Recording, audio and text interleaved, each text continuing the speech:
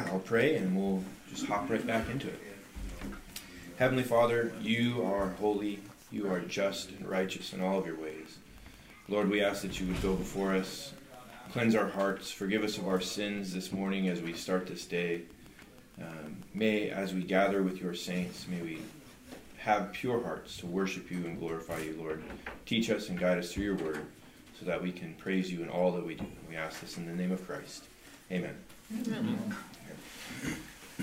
So, recapping from last week. This is actually going to be a recap and in finishing what we started last week. So I actually got about halfway through my notes, if you can believe it, last week. So I believe it. I way overestimated, which is hilarious because I've been trying to be more and more concise as time goes on, and it just seems like it's the opposite effect.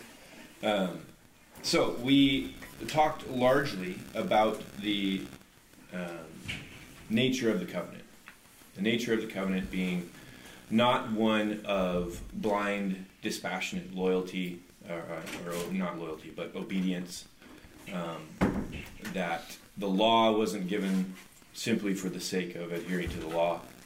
The law of God was given so that they could love God and obey God and please God and honor God. And we see that from the outpouring of the Trinitarian relationship, the interpersonal relationship within the Trinity, that the Son isn't just being obedient to the Father simply for the sake of obedience. He's being obedient for the glory of the Father.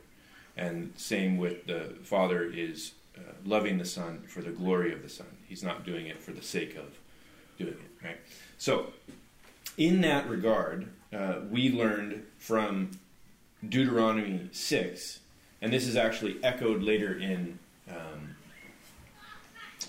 one of the Gospels. I think several of the Gospels mention this, right? When Christ is talking about, when he's asked, what is the greatest commandment? And he says, to love the Lord your God with all of your heart, soul, mind, and strength, and then to love your neighbor as yourself. Well, that is, he's quoting Deuteronomy 6, verse 4 through 5, which is, Hear, O Israel, the Lord our God, the Lord is one. You shall love the Lord your God with all of your heart, with all of your soul, and with all of your might. So Christ is saying the whole law is encapsulated in that command. So we can extrapolate from that the center of the law, the reason why the Israelites should have upheld the law, is because they loved the Lord. They had fidelity and loyalty and affection for Yahweh. They weren't simply obeying Yahweh in the sense of, we talked about that contractual deal, right? Well, it's beneficial for us to serve Yahweh, and God gets something out of it too, so that contract, as long as we maintain that relationship, that contractual relationship, then we're both benefiting. It doesn't work that way. This is a covenant relationship. What do you mean it doesn't work that way? It does work that way. You can both, you can keep God's law, not because you love God, but because it benefits you to be right. So this is where it does benefit. It's a good clarification. So this is where there's, and I'm going to talk about this sort of as we go. There's a close distinction between what we can observe with our senses, essentially. So there's what you can observe that's happening versus what's actually, excuse me, what's actually happening in a spiritual sense.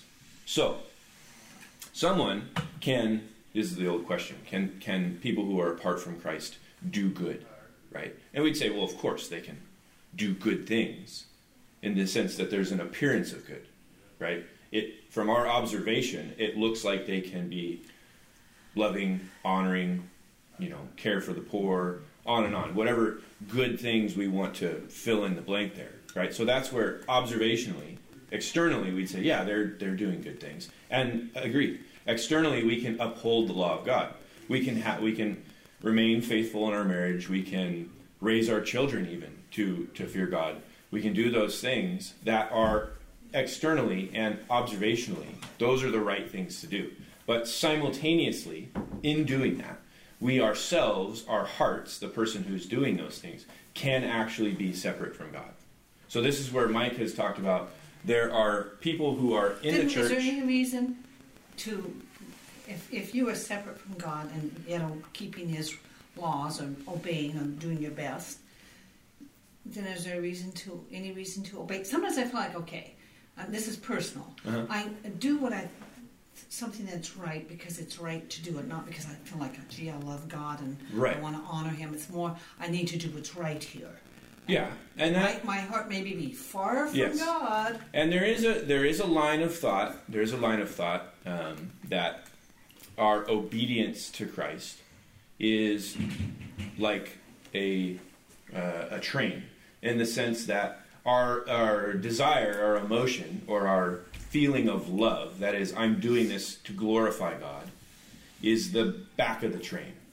Now it's connected to the front of the train, obviously. There's no slack, it's connected. But the idea is that our obedience in the first place is the front of the train. And so if you just act in obedience, eventually you will grow in fidelity, or not fidelity, you will grow in affection for God. And I would say, Laura, for you are,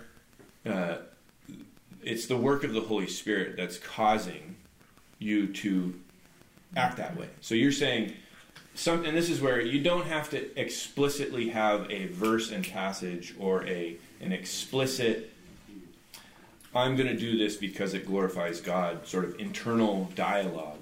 Every single time that you do something, that is glorifying God. This is where, as Christians, the work of the Holy Spirit works from the inside outward to our fingertips, so that we eventually will grow to the point where it does start becoming, not necessarily second nature, but it does start becoming a little bit more automatic. And I think maybe that's what you're referring to, that it's like, okay, I know I'm supposed to do this, or I know I'm supposed to abstain from doing this sort of thing, or some activity, or saying something to someone.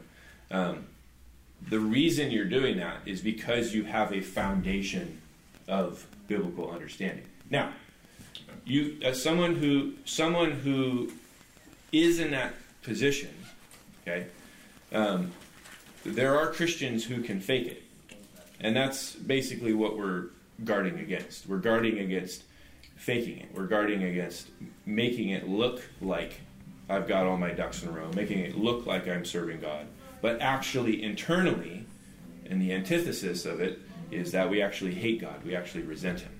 So it's not so much that we're outwardly, and what is observable looks like a good Christian life, right?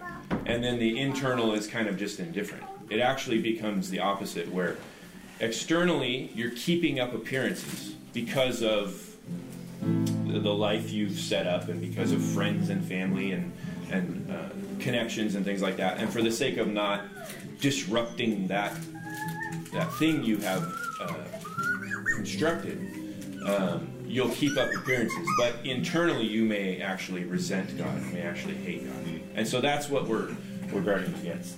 And that's particularly why we are commanded to love God with our heart, soul, mind, and strength, which, if we think about it, heart and mind, okay. Strength. What is strength? That is our activity. That is our actions. So it's encompassing the whole spectrum. All right, so moving on. Regarding the sufficiency of Christ's atonement, and not a mere condition that we have to add other things to. So we looked at the atonement of Christ as, in other words, Christ's work on the cross and His obedience to the Father, that satisfied the wrath of God. It satisfied the righteous requirements of the law. Therefore, if that is applied to you, you have salvation. You are brought into the covenant. That's sufficiency. If we say it's conditional, then we'd say, well, Christ, that has to be there. And then there are other conditions that have to come along with that in order to lead to or equal the answer of salvation, if you want to look at it that way. So, one thing I didn't talk about, which I think is really important, is in connection with the sufficiency of Christ, the covenant that we have in Christ is a concept called federal headship. Now, has everyone heard that term? Federal headship? Get some mostly nods. Okay, good. Well, federal headship is the idea that we have a federal head over us as humans. Now, we instantly kind of cringe away from this type of notion in our American context, and I'm going to elaborate on that in a second. But we have to understand, as Christians, well, not first as Christians, as created creatures under Adam, we have our first head, which is Adam. So Adam is the father of all creation. His sin, his failure, is then transmitted to us. So under Adam, as Adam being our federal head, our first federal head, we then inherit his sinful nature. So we are sinful and we sin because we are sons of Adam, the first Adam. So in that sense, our first, so you have first Adam, led to death, right? This is what Romans chapter 5, if you want to know exactly where this is all elaborated, is Romans chapter 5, and I was thinking about incorporating it, but it's really like 5 and 6. Yeah, it's a little led to death. And then, of course, mankind is under the curse of Adam. That is, we sin. We're apart from God, and we can't solve this dilemma. We can't fix this ourselves. That goes back to the sufficiency of Christ, his atonement. If we could fix our sinful nature by ourselves, then Christ's atonement isn't necessary. This is why we would have been able to keep the law. We would have been able to satisfy the righteous requirements of the law. Clearly, we are not. God knows this. This is why in his sovereign plan, he sends Christ to atone for the debt that we owed. And then Christ, through that, becomes the second Adam. So you may have heard that phrase, second Adam. I was actually on a radio show for a long time that was the name of our show, was Second Adam. And people would be like, what in the world does that mean, right? And so we would explain to them this notion of federal headship and how we were under Adam, but now we're under Christ. And so we're set free from the curse of Adam in the sense of our proclivity to sin, or not proclivity, our depravity to sin. Whereas still, and this is what I preached on a couple times ago, about how even though we're set free from Adam and the curse of sin, we still actually suffer under the curse of the fall in the sense that our bodies decay and get old. And eventually we will experience resurrection just as Christ was resurrected. Yeah, I'm sorry. I'm the reason you don't get through your lesson. In what sense is It'll the just be a headship 22 class federal? course. Federal? Yes. Why do we call it federal headship? Well, we call it headship. Yeah. So headship. This is where the main distinction is. You have federal headship. Federal is encompassing a more universal sense versus just individual headship. I am operating in headship over Julia and my children, but I don't operate federal headship over all of creation. And now I might operate some type of federal headship, maybe a lesser type of federal headship, or broader universal headship. We're just using that term to mean universal. We're using that term to mean headship.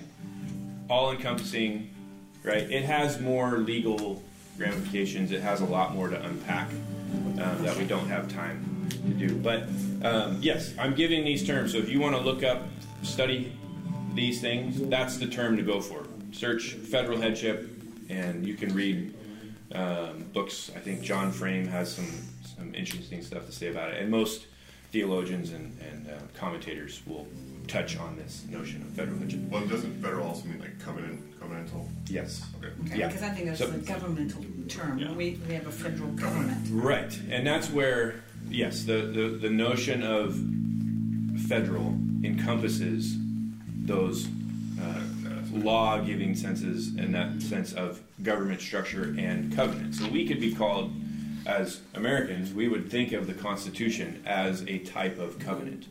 And obviously, it's a covenant between the citizens and the government. right? And it's how that relationship takes place. So we call it the federal government because that is the government that's over the entirety of All the states. the states. So it's sort of the top tier. Yeah. Well, I'm not going to give a super pointed theological definition of federal headship. Other theologians Sorry have to done that. distract. No, it's okay. It's okay.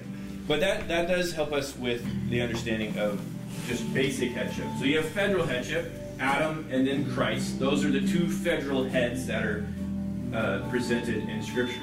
Then obviously we have just basic headship in Scripture that is given to us several times, and that is Adam over Eve in the garden, and then you have Abraham over his descendants, the kings of Israel over Israel and Jerusalem, and those kind of things. So there's federal headship, and then there's lower forms of headship. Now, we, as I mentioned, in America, we immediately kind of back away from this idea. And that's because of the American experience of existentialism. So is everyone familiar with the term existentialism? We're getting a few nods. Okay, so existentialism is essentially a philosophical standpoint that I think was originated, I believe it was Kant who started with existentialism. So in Kant was the mid 18th century, I believe. I'm a little rusty on that stuff. But the idea of existentialism is that we are our own individual free agents.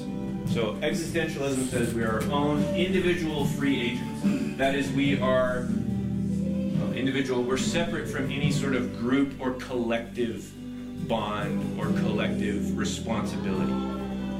Does that make sense? Now that does sound It's like oh, that's right. It's an I. existentialism. Exist and Sheol-ism, yes. Spelling bee word. Woo! All right. That we are our own individual free agent to act and behave and do things. And now our government, the U.S. Constitution, was built very much on a notion of individual personal liberty, which is coming from a existentialist kind of philosophy, which in government works very well. This is why we don't follow some of the laws of the Old Testament, where if the father commits a sin, which is, we can read, I think, Leviticus, right? The story of Achan. Achan sins, and what happens? It just wipes out his whole family. And that's probably hundreds of people, because he was a leader within Israel. So that is a headship model versus an existentialist model. The existentialist would say, no, you just he's guilty, he alone is guilty. He was working as an individual agent, and even though he might be over these people in a fatherly, patriarchal sense, we only put him to death for his crimes. That is an existentialist way of thinking about justice and crime and things like that. So, for us, we're raised in that system. We're raised to believe that we're individuals. My actions may or may not necessarily affect other people and things like that. Well, we learn from Scripture that actually what is taking place from God's perspective is there is still a mechanism of headship. So I am not, to use my family again, I am not merely an individual agent who just happens to be in a leadership role in my family, in my individual family. And therefore, what I do doesn't necessarily affect them. No, I have headship over Julia and my children. So that means the actions that I do and the things that I do directly affect them, even if it doesn't necessarily appear that that's the case. So this is that whole thing of,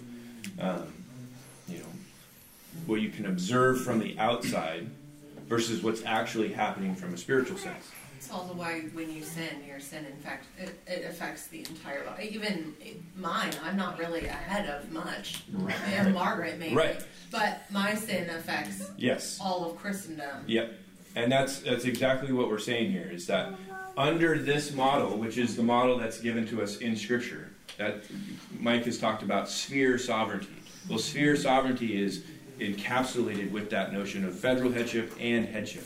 And the idea is that we are much more connected than we are brought up to be, brought up to believe in our immediate context. So this is where, from understanding the Bible and hermeneutics and interpretation and translation and all of that, we have to not only be aware that there's an original context that we have to work through and try to understand the best we can, but we also actually have to do some work to try to understand our own context.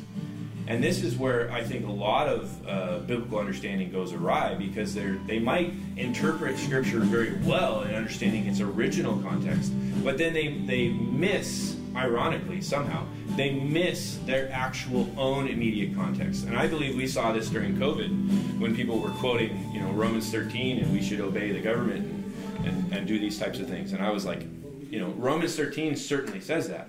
But your error isn't interpreting its original context. Your error is understanding your own context. You don't have a Caesar. You don't have a king. You have a written document.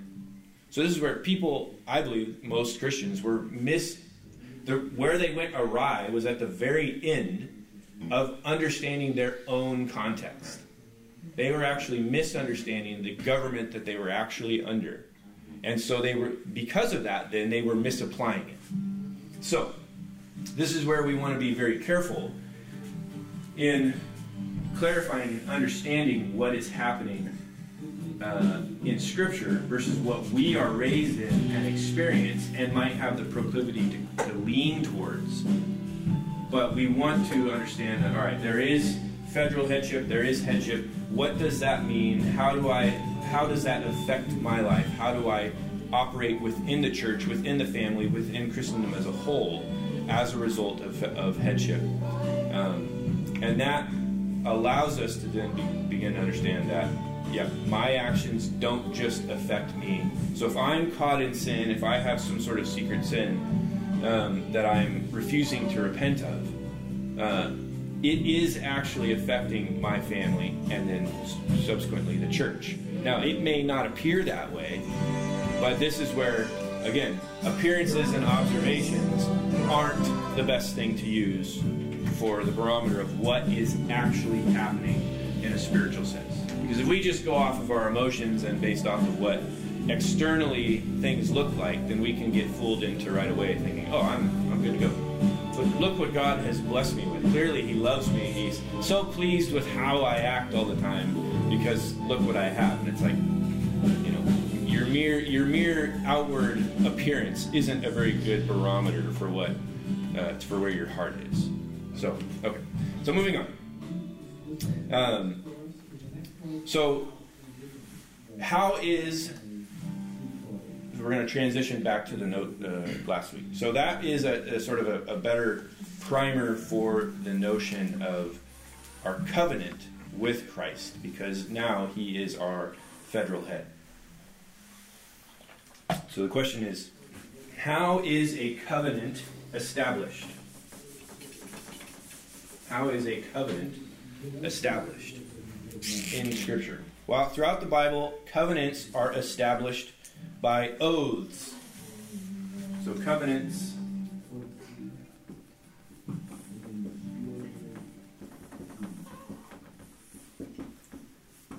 by oaths.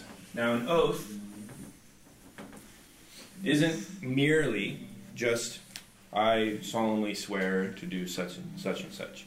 The idea here is that an oath is incorporating a physical sign. Or rather that the physical sign, the outward sign, is the oath. It's the sign of the oath. So, the oath-taking ceremony involved a physical sign. The sign of the Old Testament, which is actually of the Abrahamic covenant, is the sign of circumcision. So, Abraham was instructed by God to circumcise himself and then all the males within his household. And the reason for that is because that was the sign, the seal, the proof, if you will, that they were in fact in covenant with God. So we'll read that now about that in Genesis 17 verses 9 through 13. And there's some interesting elements here if we keep in mind that notion of headship, that notion of federal headship, that these are not Abraham wasn't his own individual free agent, but that the covenant he entered actually then just automatically goes to those who are under him. Okay. So Genesis 17 verses 9 through 13. And God said to Abraham, "As for you, you shall keep my covenant, you and your offspring after you, throughout their generations. This is my covenant which you shall keep between me and you, and your offspring after you. Every male among you shall be circumcised. You shall be circumcised in the flesh of your foreskins, and it shall be a sign of the covenant between me and you. He who is 8 days old among you shall be circumcised. Every male throughout your generations, whether born in your house or bought with your money from any foreigner who is not of your offspring. Both he who is born in your house and he who is bought with your money shall surely be circumcised. So shall my covenant be in your flesh, an everlasting covenant." So we have here not only our 8-day-olds being given the sign of the covenant. Now, obviously, we might say, if we're taking an existentialist idea, well, wait a minute. You might be hearing the argument against cradle baptism here. Wait a minute. Children aren't old enough to follow the law, or an 8-day-old isn't old enough to give an oath to follow the law of God, to follow the Levitical law. How then can they be brought into the covenant? Well, that they can be brought into the covenant because of who their father is. And in this sense, their father is Abraham. So the very notion that they are a physical descendant of Abraham means they are brought into the covenant. They do not have a choice. And at that time, this was understood. The men that were under Abraham, and he certainly had grown men. He had men that were probably close to his same age, who were his servants or bondservants or some type of relationship, workers or whatever they called it back then. Those individuals were under the authority of Abraham. They were under the head of Abraham. And so they were required to receive the same covenant, to enter into the same covenant that he entered into. So to us, that seems like a little strange that, wait a minute, if Mike decided to believe something somehow that would impact all of us and we're all expected to then go along with that, we would go, whoa. Like he's his own person. He can believe whatever he wants to believe, but we're going to go this way, right? So that's that pushback. We're taught to think in that rugged individualist kind of idea, where in Abraham's time, that notion was 3,000 years away from being conceptualized. So, Adam's covenant, the covenant that God made with Adam, is explicitly transferred then to anyone and everyone who is under Adam. And the reason why God chose Adam wasn't Abraham, because Abraham was just amazing and just some sort of upstanding moral character. He chose him out of grace and love, and he chose him to make him a nation. So here's why God chose Abraham and to give him this covenant, this promise. I have chosen him, this is Genesis 18 verse 19.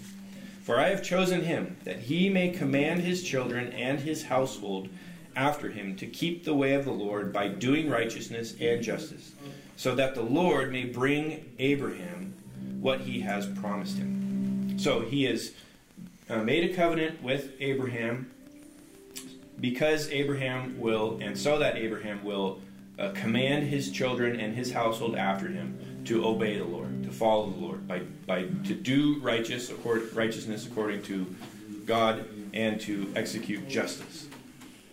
Now, the reason for that is that Abraham and his descendants were then to not just keep that within themselves, but to essentially go evangelize the world.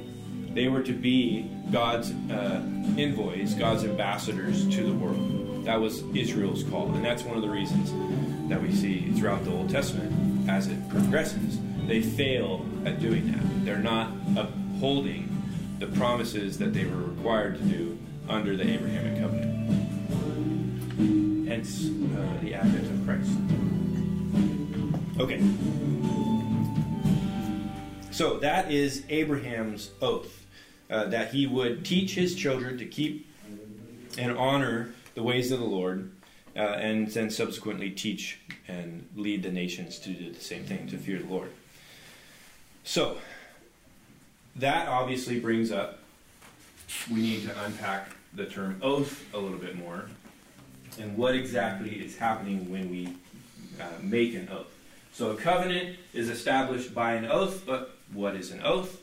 Well, an oath, particularly, is what is defined as a self-maledictory promise. Does anyone want to guess what that means? A self-maledictory promise. Yeah, if you break it, you're bringing some form of badness upon yourself. Very good. You're swearing by your own hurt, in essence. And this is precisely what, God does. God has no one greater to swear by, so he swears by himself. Well, God is obviously perfect and loyal and just, so he's never broken a covenant. And in that sense, so, I don't want to say it. I won't say that. It's not that it's not easy for God to not break a covenant, but it's not in his nature. He is not one that breaks covenants. We break covenants. So when we enter into a covenant with God, we are making that promise, we are taking the oath, and we are saying, if I don't uphold this, I need some more water, my love, I'm sorry. Or Grandpa, can you do it? She's holding the baby. It's okay. I don't know what it is about these rooms, but it was a couple years ago I was teaching in, I think, one of the other ones, and there was some mold, and it, my throat just was like, whoop. You call it as mold? Huh? Yeah, you call it as mold? Moldy, some of you. Water damage.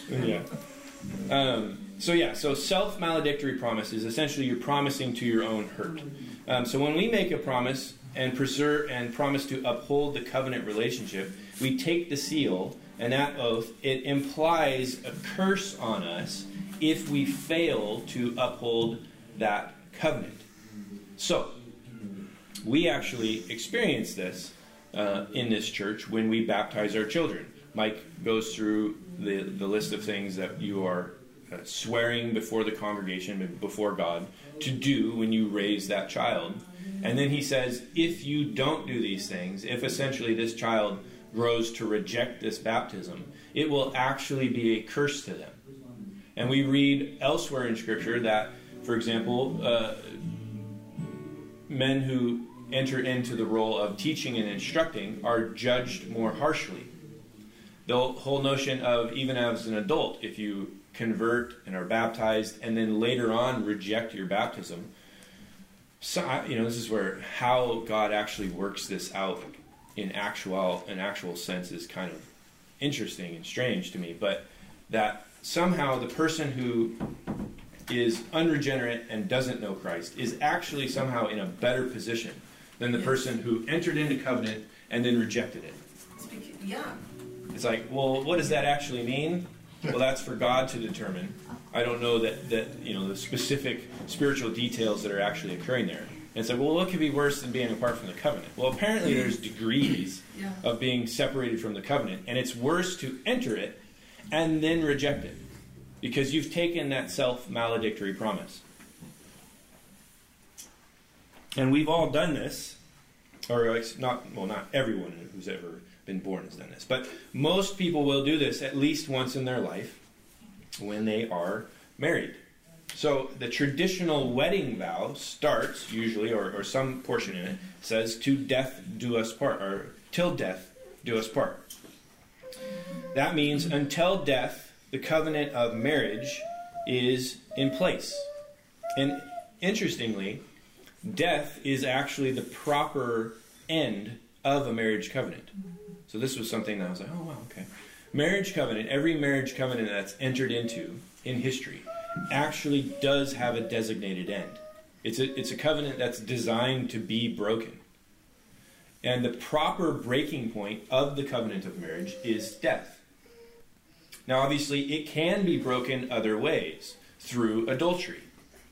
But adultery being not the proper breaking point of the covenant of marriage, what happens then is the person who commits adultery and prematurely breaks the covenant, or inappropriately breaks the covenant of marriage, actually then incurs upon themselves this, if in their vows they say, till death do us part, implying that death is the proper break of the covenant. If they breach it themselves, if they break it themselves, they are actually incurring that curse upon them. Now that doesn't mean, obviously, observationally, people who commit adultery and break their marriage covenant don't just drop over and die. That would be handy. That would be a very, that would be a great like deterrent. Yes, that'd be a huge deterrent if it was that simple, right? So we sometimes we kind of wish that God operated in some of those ways, where if someone blasphemed the Holy Spirit, they were just like, hit the floor. It'd be like, okay. Do you think this is why communion's fallen out of favor in churches and only happens maybe twice a year, because then the elders aren't forced to deal with sin in their congregation? Because haven't the elders also taken a covenant? Yes. Yeah. I think partially. Because I feel like churches treat baptism as a really big deal, and then communion kind of was... Yeah, well, it is interesting how that, I think, has more to do with... I think that has more to do with that idea of existentialism creeping into the church. Mm-hmm. And that baptism, by and large, is seen as a very individual, personal decision. Where communion, it's almost impossible to think of communion in that same sense of this is a purely individual, personal experience. Now, you'll go to churches where they will phrase it that way. Like, this is between you and God, and it, that sort of language. But in Scripture, it's very clear that communion is done when the body is together, when the congregation is together. So I think that's what's happening. That's why there's a overemphasis. There's an emphasis only on baptism, and communion just becomes this. Well, if you're in a mega church, do you even know how many people are baptized? Can you even oversee who's not baptized? No, so you're right. There becomes a huge logistical problem where if you're actually going to uphold, you're actually going to uphold the biblical standards of administering the Eucharist, the sacrament of the Lord's Supper. There's some things that you need to ensure. Well, if you can't ensure that, then of course you're going to do it twice a year and then be like. But communion is a part of our oath. Oh yeah, as exactly. Individual believers, if we've made covenant with the church. Correct. Yes, and that's again. If that's not part of the church's theology, then that's not going to be a big part of it. Because there's a lot of churches, a lot of larger churches. There's no sense of you become a member and you sort of swear loyalty and fealty to the congregation or to the elders. Okay. They don't. You just sign I want to be a member, and they go, oh, thanks. Right. Write your checks, right? Basically. So that is, you are correct, Rachel, in the sense that, yes, by and large, there are a lot of churches who have lost that understanding of... Was somebody singing? Oh, your daughter. It's your daughter. Wow. I thought she was out. Somebody was singing in the mic outside. I'm just trying to understand, like, the oath in context of us as members of a church, and maybe not just in marriage. Right. Marriage is very visible. Well, so another example. We all know who I'm going to talk about, but I won't use the name. The individuals who are partially no longer coming to our church. One of the reasons why one individual is being handled very differently than the other is because of a breaking of covenant with the congregation and the church. So one individual has maintained or tried to maintain some type of adherence to the promises they made before the congregation. When they swore that oath and became members, they're doing their best to uphold that, and the other one has completely rejected it.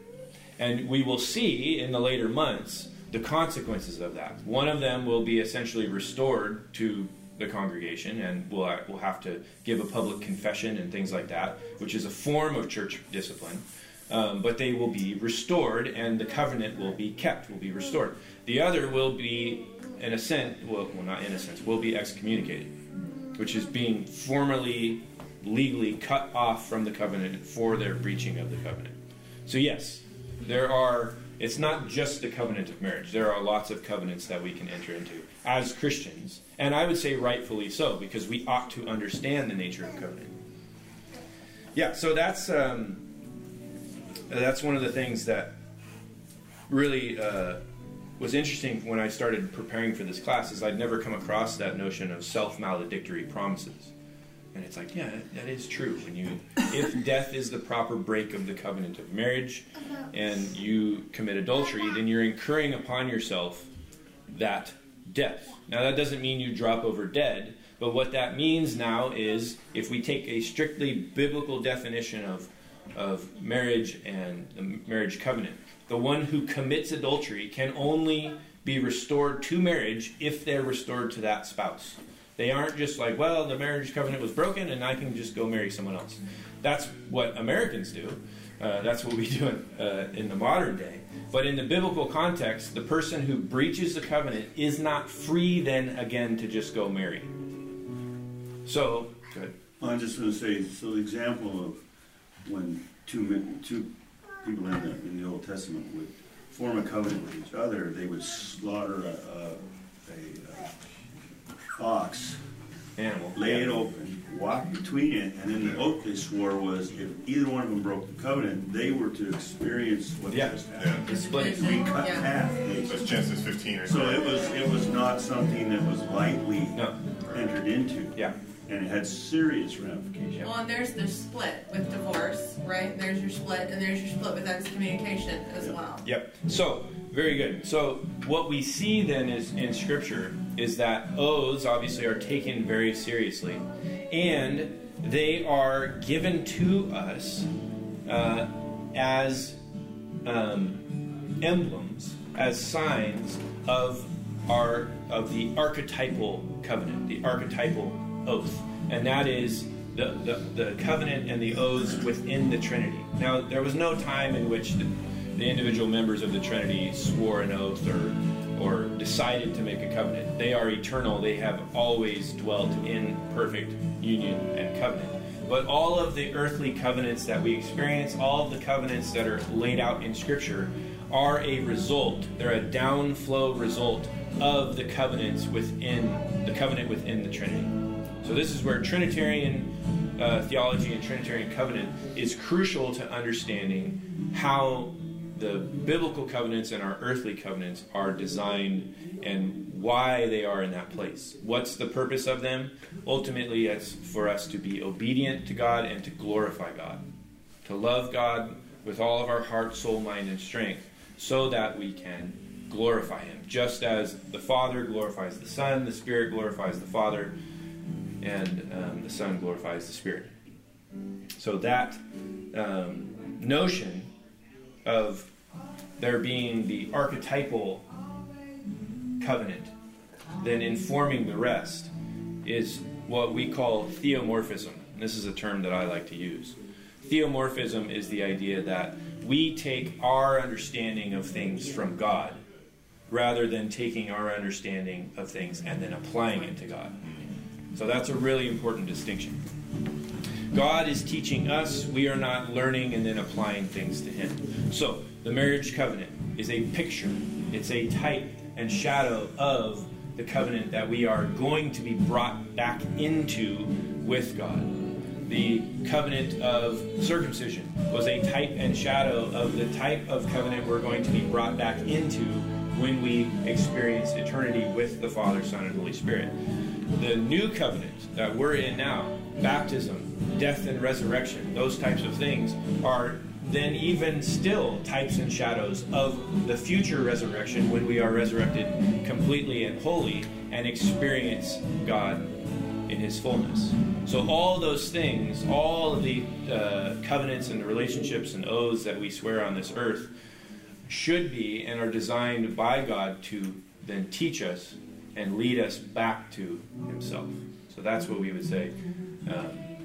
What are these covenants for? What is the purpose of biblical covenant? It's to bring us into right relationship with God, to restore us to the pre-fall state where we can walk and talk with God and live with Him forever. So I think with that we'll end class and